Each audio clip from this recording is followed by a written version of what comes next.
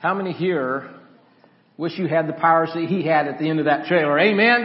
I mean, we could handle life that way. Or maybe life for you has been a little bit more like the beginning of the trailer where, things are just not going well at all. How many this morning, if you were to be really honest, really, listen to this. How many of you have ever had a terrible, horrible, no good, very bad day? Raise your hand this morning. Be honest with yourself.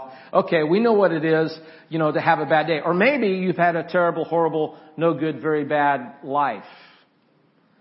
And I don't know what you're going through right now, but I know this, that sometimes, things happen. And it seems like it's a sequence of, or maybe a culmination of maybe some technical things that have gone wrong. And it seems like sometimes when something breaks, like the washing machine, then something else happens and someone once said that things happen in three. Has anybody experienced that at all? That when it seems like when one thing goes wrong, then something else goes wrong. Maybe it's a culmination or a sequence of bad decision making. And you've just kind of made one bad decision after another bad decision. And maybe this kind of leads to heartache. And then in the midst of the heartache, you're just wondering, why in the world am I feeling so empty in life? I remember visiting with somebody as I was listening in a counseling session to them. And they said, Pastor, it feels like I just have this black hole on the inside of me. There's this emptiness. There's this black hole. There is this something that is missing in life. And I shared with them, the best that I could, but I recognize this morning that so many of us, we come to a place in life where that is happening. That there is something that is missing in life. And then we fall into this kind of rut sometimes, I think. And it may not be true for you, but sometimes we fall into this rut. We're trying to fill that emptiness. We try to fill it with everything but the main thing. And we fill it with things. And we try to get stuff. And we get these things that we want that we think that will make us happy. Or maybe it's friends that we want. And we try to get these friends. Or maybe it's even money. And we try to get money. Or we try to get, success or whatever it is so that we might feel happy. But as time goes on and the longer that we live, the more that we learn that all these things that we think will make us happy really do not make us happy at all. Because there is something that is missing there, and that God-shaped hole, God created us that way. There is something missing in that God-shaped hole, and there is nothing that can fill that hole but Jesus Christ. We recognize that. In fact, Jesus is trying to communicate that to the woman at the well in John chapter 4. I trust that you have the word with you this morning. Let's go to John chapter 4, and we're going to pick up there in verse 1 and look through verse 14 there. And Jesus is really addressing, a woman that's at the well, but a woman that probably was the master of emptiness. You'll understand as we look at the text. So let's read the text together this morning. Now Jesus learned that the Pharisees had heard that he was gaining and baptizing more disciples than John, although in fact it was not Jesus who baptized, but his disciples. So he left Judea and went back once more to Galilee. Now he had to go through Samaria, so he came to a town in Samaria called Sychar, near the plot of ground Jacob had given to his son Joseph. Joseph's well was there, and Jesus, tired as he was from the journey, sat down by the well. It was about noon. When a Samaritan woman came to draw water, Jesus said to her, "Will you give me a drink?" His disciples had gone into the town to buy food. The Samaritan woman said to him, "You are a Jew, and I am a Samaritan woman. How can you ask me for a drink?" For Jews do not associate with Samaritans. Jesus answered her, "If you knew the gift of God and who it is that asks you for a drink, you would have asked him, and he would have given you living water." Now I imagine in my mind's eye that her eyes get a little bit bigger at this moment. I can imagine the questions that begin to spin in her head as Jesus is talking about this thing that is called living water. And he says that I would give you this living water if you were to ask. And so she responds, "Sir," the woman said, "you have nothing to draw with and the well is deep. Where can you get this living water? Are you greater than our father Jacob, who gave us the well and drank from it himself, as did also his sons and his livestock?" Jesus answered, "Everyone who drinks this water will be thirsty again. But whoever drinks the water I give them will never thirst. Indeed, the water I give them will become in them a spring of water welling up to eternal life." Precious Father in heaven, I thank you for the word this morning. I thank you, Lord, that you know our situation right now. I mean, every one of us. And there's not one here that is not known by you because you created us. You knew us as you formed us in our mother's womb. And Lord, with that, there came design and plan. There came a will, Father, that is your will. And so, Father, I pray for that one this morning. I pray for that man or that woman today that is just, maybe there's questions in their mind. I pray that you would just answer those questions and give them, Lord, direction as we think and ask the questions that this message will bring to our mind. So, Father, I thank you for the hope that we have of everlasting life. But, Lord, we thank you for the promise of everlasting living water. And we pray and we ask all these things in Jesus Christ's glorious name. Amen. My wife and I, several years ago, we were in Kansas City in seminary, and we decided that we wanted to take a trip. And we didn't really know where we wanted to go. We had not lived in that part of the country. So we get this idea. We open up the map and we get this idea. Let's just pick a place that we've never been and let's go visit that place. So we were there in Kansas City, and so we were just right there near Missouri. And what we decided is that we would go to, we'd go to Big Spring, Missouri. I don't know if anybody's ever been. Anybody ever been to Big Spring, Missouri? Well, the thing about Big Spring, Missouri is it is a location that has the largest natural spring in the world. That's right. The largest natural spring in the world. And I mean, I've seen springs. I grew up in Idaho and I hiked and hunted and fished, and I've seen all kinds of streams or springs that created streams there in the mountains. We drank out of those freshwater streams, but I was not prepared for what I witnessed and what I saw in Big Springs, Missouri. In Big Springs, Missouri, the largest spring in the world, it was the spring that was just gigantic. I mean, it was so voluminous that the amount of water was like the size of a house. I mean, it was this volume of water, the size of a house that was coming right out of the ground. I mean, it was interesting because there was no river over here. There's no river. And then all of a sudden there is this river. So there's no river. And then there's this river. I mean, it just blew my mind. Because it was coming out of the ground. I mean, it was just flowing like you couldn't imagine. I mean, the size, the volume of a house just coming out. I don't know how many gallons an hour, but it was absolutely spectacular. And I cannot help but think that the living water of Jesus Christ and the potential of living water that brings life has to be like the spring of Big Spring, Missouri. That Jesus Christ brings us life, and Jesus Christ brings us potential like nothing in this world, in anything that we can imagine. That's the promise that Jesus is giving this precious woman at the well. I love the imagery. I love the idea that the well, perhaps for her, was the well of wisdom, the well of past generations, but for Jesus, it was an imagery of a well of water that was a living water. I guess the question I have to ask this morning is what well do you draw from? I mean, when you're having a terrible, horrible, no good, very bad day. And you say, man, things have gone sideways. I'm wondering what well of strength that you draw from.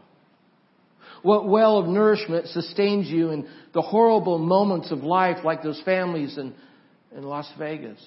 Or the story that I heard about this morning of a woman that was in Las Vegas, and she was dodging bullets and she was fighting for her life, and then her house burnt down North California. I mean, that was a very bad day. And when we're having this horrible and terrible, very bad day, I'm wondering what well of strength are we drawing from, and what we are using, what are we using to sustain us in those very, very difficult times. Jesus kind of gives us a lesson here. I mean, we know that the disciples in Christ were traveling from Jerusalem that was in the south to Galilee in the north there. A little bit of context to the passage here. And they're obviously taking the quickest route. You can see that if you look at it on the map. And yet Jesus finds a way to do ministry. And in fact, I love the way he does it, because in speaking to the Samaritan woman, he breaks 3 laws. The first law is speaking to a woman from another race. The second law that he broke was Samaritans and Jewish people were not to mix or intermingle, and that's exactly what happens here. And then the third law that he breaks, or the third rule that he breaks, is drinking from the cup, which would make Jesus ceremonial ceremonially unclean as a Jewish person. And so he breaks all these laws, and in the midst of that, he's still revealing a story. In fact, there are two stories. The one story tells us about the width of Jesus' ministry, the width and the breadth of ministry, that Jesus is breaking down barriers and traditions, and he's crossing lines that are not supposed to be crossed. And so it's the width and the breadth of the ministry of Jesus that he gives us, that we are to have the same kind of breadth and width in our own life. The second story is the story of the woman at the well. The story that tells us that she had been with 6 men and now was with her 7th. The story of a woman that was trying to find something to fill the emptiness in her life. It was a story of a woman that was desperately in need, and probably because she was from a small village was socially maybe a little bit of an outcast. A story of a woman that was living immoral, maybe. A story of a woman that was a master of feeling empty. But Jesus speaks into this, and he gives us a message, and he gives her a message, that there is a living water that will change her life. A living water that will fill the emptiness in her life. And you say, well, Pastor, how is that? I mean, how do we fill the emptiness in our life? Well, I want to share with you or remind you of 4 things this morning that would be good for us to remember. The first thing I want to remind you of is that God, listen to this, God created you in His image. Amen. God created you in His image. The fact is, you're not a photocopy. I mean, you are the real thing. God loves you as you are. And there is emptiness in life, and emptiness comes when we are not connected to the Creator, that is our God. And the fact is, His love is waiting on you, not somewhere down the line, but His love is available to you right now this morning. Amen. So the simple message is this, that God loves you just as you are. Just as you are, Holly, God loves you. Just as you are, Sarah, God loves you. That is the message that Jesus simply brings to the woman at the well. That in the midst of being the master of emptiness, here is the one that is the filler of that emptiness. And He's simply saying that I love you. He's saying I love you. In fact, the life of Christ continues to unfold the truth that is so relevant that He loves you. I love the story of a little boy. He had taken on this task of building a model sailboat. And he had built the sailboat. It was probably about this long, and he had taken the painstaking time to paint it with the right colors and put a serial number on it. And he attached and glued little things on the deck of the sailboat, and he built the sails and the masts and everything that was, supposed to be, there according to the plans in the box. And the little boy was so proud, about 10 years of age. He was so proud of the sailboat, he wanted to float it. And so what he did is he went to a lake that was nearby. His mom drove him there, and he set the sailboat on the lake, and he attached a little string to it, and the wind was blowing pretty good that day, and so the sailboat was kind of pushed out into the water, and he had a pretty long string, and he got it out there quite a ways at the end of the string, and he was so proud of his creation. But unfortunately, what happened was the string came untied, and the wind continued to blow, and the sailboat was blowing away, and he was desperate and asking Mom for help and trying to get to his sailboat. He couldn't do it. He lost his boat. In fact, the boat just went so far, it was out of sight. Well, remarkably, about 2 weeks later, this little boy, the same little boy, is walking down the street in their little town, and he's walking by the window of a toy store, and he notices right in the front of the window there in the toy store is his boat. And so he opens the door jingles. It's a small town, the door jingles, and he goes in, he's going through the aisles trying to find a clerk or somebody, and it was the owner of the store. He said, "Sir, come here, I want to show you something." He took him over to the window there. He said, "That's my boat. I created that. I made that. That's my boat." And he said, "Well, I'm sorry, son," the owner of the store said as he wipes his brow. He said, "I'm sorry, son, but I paid for that. Somebody sold it to me, so you're going to have to pay for it." And so the little boy, he did just that. He went out and he swept porches and he mowed lawns and he did chores and he helped people and he gathered enough money. And then he made his way back to the store and he pushed the door open and the bell jingled and he went in the store and down the aisles and he found the owner. He said, "Owner, look, I've got enough. I've got my money now. I can do it." And so they go to the front of the store and the owner lifts up the boat and they trade, and he gives him the money and he gives the little boy his boat. And the little boy walks out the door, the bell jingles, he walks out, and now on the walk, he hugs the boat to his chest. And he says, you're twice mine. I created you and I made you. But now I've bought you. I've paid for you. And that's exactly what Jesus did for us when Jesus created us and He made us as God's child. And then He went to the cross and He died on the cross so that we might have everlasting life. You see, the reminder that Jesus is sharing with the woman at the well is the exact reminder that I believe that the Holy Spirit wants to share with us this morning. That God loves you. God loves you. He loves you exactly as you are. Amen. We want to be reminded that we are created in the image of God. We want to be reminded that, listen to this, comparing ourselves to others causes emptiness. Let me say that again. Comparing ourselves to others causes emptiness. You see, we can never be someone else. We can never be someone else. And I'm wondering how much energy and how much time we spend worrying about that very kind of thing.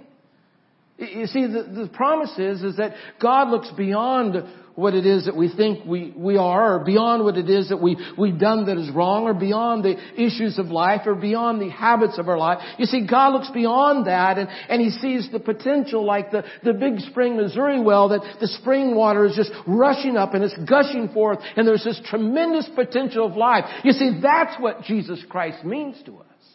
That there is this tremendous potential of life and everlasting life. And you see, it is God that sees that potential in you. It's that God that loves you this morning. Amen. I love the response of Karl Barth, one of history's greatest theologians.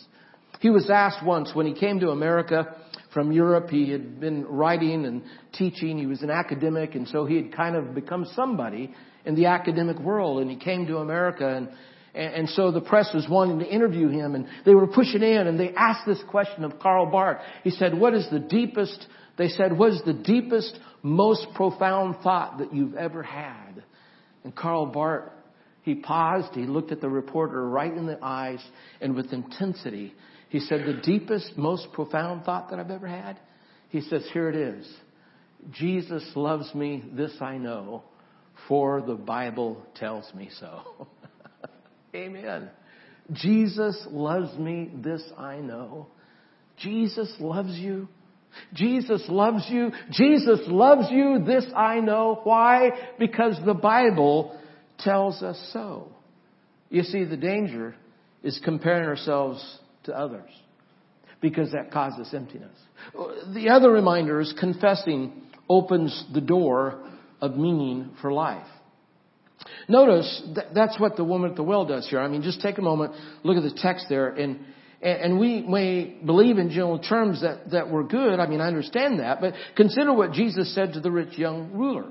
In Matthew chapter 9, He said to the ruler, He said, teacher, what good thing must I do to get eternal life? For the young ruler asked that question, what must I do to get eternal life? Why do you ask me about what is good? Jesus replied, there is no one good. If you want to enter life, obey my commandments. If you want to enter life.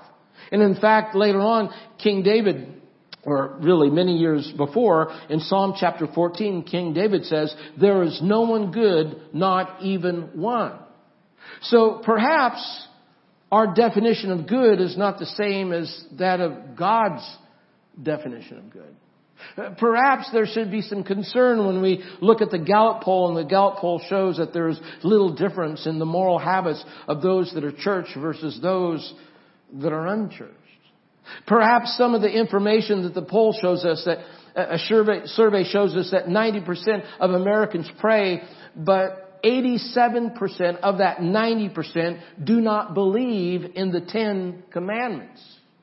I'm wondering about that. And perhaps we should know in one poll, they report that 61% of Christians do not believe that premarital sex is wrong. Yet Scripture teaches us that sin separates us from God. I mean, how are we processing this? If you see there is this sin that is separating us from God, and yet we see this culture that is kind of veering in the other direction, then how do we process this If there is such a thing as acts of sin, in fact, in Galatians chapter 5, looking at verse 19, we begin to read here in this definition, this idea of sin, we read the acts of the flesh are obvious: sexual immorality, impurity, and debauchery, idolatry, and witchcraft, hatred and discord, jealousy, fits of rage, selfish ambition, dissensions, factions, and envy, drunkenness, orgies, and the like.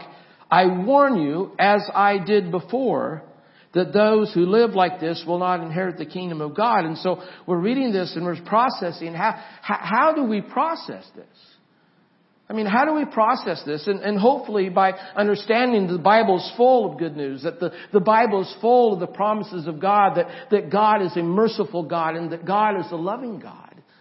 Hopefully by understanding the fact that God is a God that forgives us of our sin, and He's a God that washes us clean of the sin in our life, and He is a God that will fill the dark emptiness on the inside. That's the kind of God that we serve.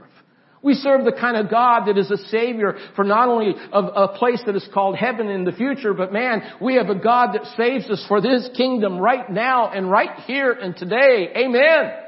That's the God that we serve. We serve the God that sets us free. We serve a God that gives us hope. You see, the Bible is full of these kinds of promises and good news that we need to hear this morning. So we need to remember. Yeah, we need to remember that. We need to remember because sometimes, you see, we have to cope with great expectations going sideways. I mean, the great expectations of what we thought life was supposed to be like, and it doesn't really turn out that way. Or maybe the idea that the things that we think that are secure, the things that we think that are safe, all of a sudden everything goes sideways. And we're having to cope with that. I mean, how do we remember that God is good when we're having a terrible, horrible, no good, very bad day and life is going sideways and it hurts? I was emotionally involved. Young lady by the name of Mary. I'm changing her name for her privacy. Young lady by the name of Mary from Bradenton, Florida, where I pastored. She was a part of the teen group, so she was maybe 17, maybe 18 years of age, and she had gotten involved with a man on the internet, and he was many years older than her. Sure that she loved him. She had never met him, but she loved him. And against her parents' wishes and against my advice and my youth pastor's advice, she took all the money that she could gather up and she bought a one-way ticket to Alaska, from Florida to Alaska, to meet this man that she loved. She gets there. He's abusive. She moves in with him without marrying him. She becomes pregnant within about 3 months. He abuses her, kicks her out, and says it's your fault that you're pregnant. The youth pastor and the youth group got money together enough to bring her back from Alaska. And now she's there back with us, emotionally bruised and broken and ashamed. Great expectations having gone sideways. I was emotionally involved and moved when a man, a friend of mine that had given his life in serving the church, and he had paid his tithe, he had raised his family in the church. He was an engineer, a prestigious role in that particular city, and had really a fantastic reputation and been a part of 2 or 3 successful companies. And at the age of 60 decides to start his own company with 2 partners. He was the engineer, the mind behind it, but the 2 partners, they were the business, the money part of it. And they started a company and they worked that company for about 5 years. And now my dear friend, at the age of 65 years of age, wakes up one morning to find out that the 2 business people, they'd liquidated the company, taken the money, and disappeared across state lines. And my dear friend, who had served the Lord as a Nazarene and raised his family in the church and paid his tithe, now had to face the courts for $800,000 of debt. He had just inherited his father's estate, which wasn't that much, but they took all of that inheritance. They made him take a loan out on a house, his home that was paid for, and a loan out literally on his truck. And so now at the age of 65 years old, he is starting all over again, having to take little side engineering jobs just to survive. What do you do when your great expectations go sideways on you? The story of another man, been married for 28 years. pastor of Nazarene churches and now an employee at the headquarters for Church of the Nazarene. And he had been on a trip doing ministry for the Lord. And he comes home one night. And I remember him sharing this with tears, brokenness, heaving. He comes home one night and there's a note on his dresser. I cannot do it anymore. I can't pretend any longer. I'm out of here. And his wife leaves him after 28 years and she divorces him. All true stories. But the reality is sometimes we're all subject to discouragement and bruised emotions. It's a part of life. Kind of like the woman at the well. The woman at the well who probably was a master of emptiness. But you see, the message is the message of Jesus Christ. Like the big spring in Missouri. It is the potential of the wonderful, nourishing, overflowing, living water of Jesus Christ that fills that emptiness and gives us peace and hope for life. You say, how does this happen? Well, you see, for this precious woman, it was a path to peace. There was presence, purity, and power. Pastor, what is that? Presence. It means that she was present enough, present of mind to repent of her sin. The scripture says if we confess our sin, that He is faithful and just to forgive us of our sin and to purify us from all unrighteousness. The presence of Christ in our life. And then what is the second word? Purity. That we're in a pure state of mind, listening to the Holy Spirit and as the Holy Spirit directs us for life. And the last one is power. That we might experience the power of God to experience the peace of God. You see, as I mentioned in my prayer, the measure of our mountaintop experience is not measured on the mountain. It's measured by how we live in the valley. How we live in the valley. I want to invite you this morning to say, Jesus, I need your help today. Jesus, I need your strength this morning, right now, that I might be able to deal with whatever it is that I'm dealing with. And maybe life is wonderful for you. But even in the midst of that, I want you to know Jesus loves you. Amen. Let us just bow our heads for a moment. Let's do that. Bow our heads and close our eyes. Precious Father in heaven, I thank you, God, for answered prayer. I thank you, Father, that in the midst of the valley that you are present and you're powerful and you're there. And that, Lord, that you want to bring peace into our lives. And so, Father, I pray that you would just be with that one this morning, that young person. Perhaps that teenager or that young adult right now that is saying, Jesus, I need this peace in my life. I need your presence. I need your power. And so, Father, I pray that you would just speak to that one. Just minister to their heart. Just fill that emptiness, Father. You know what it is that we're dealing with. You know what it is that we're challenged by. So, Father in heaven, I pray that you would just fill that empty space in that one person's heart this morning. Whoever it may be, our heads are bowed and our eyes are closed. Are you praying that way this morning, saying, Jesus, I want your peace in my life today. Jesus, I choose and I ask you to become a part of my life and to fill my heart and give me peace right now. Just take a moment. Your head's bowed. Nobody's looking around. Just you and the Lord. Just lift your hand up saying, Jesus, I want your peace in my life. If you're praying that way, just lift your hand for a moment saying, Jesus, I want that peace. God bless you. I want that peace in my life. God bless you. I want that peace in my life. A few of us. Somebody else. Jesus, I want that peace in my life. Fill that blackness in my life. God bless you. Somebody else. Some more. Yes. Thank you, Jesus. God bless you. I want that peace in my life. Thank you, God, for loving us. Thank you, God, for accepting us. Thank you, God, for forgiving us. I want that peace in my life. God bless you. Thank you, Jesus, for answering prayer. Thank you, Jesus, for being, Lord, the Savior of our lives. Thank you, Jesus, for bringing hope to that woman at the well, just as you're bringing hope to that young man, that young woman today. Thank you for your forgiveness. Thank you for washing us and making us clean. We pray all these things in Jesus Christ's glorious name. Amen and amen. I want to invite us to stand.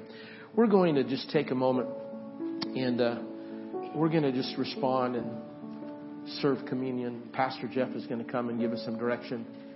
But I invite you today, if something is just not right there, I'll invite you, make it right today. Maybe during this response time, this is an opportunity for you to just make it right in your life and say, Jesus, fill that empty spot in me. Fill my heart, I pray.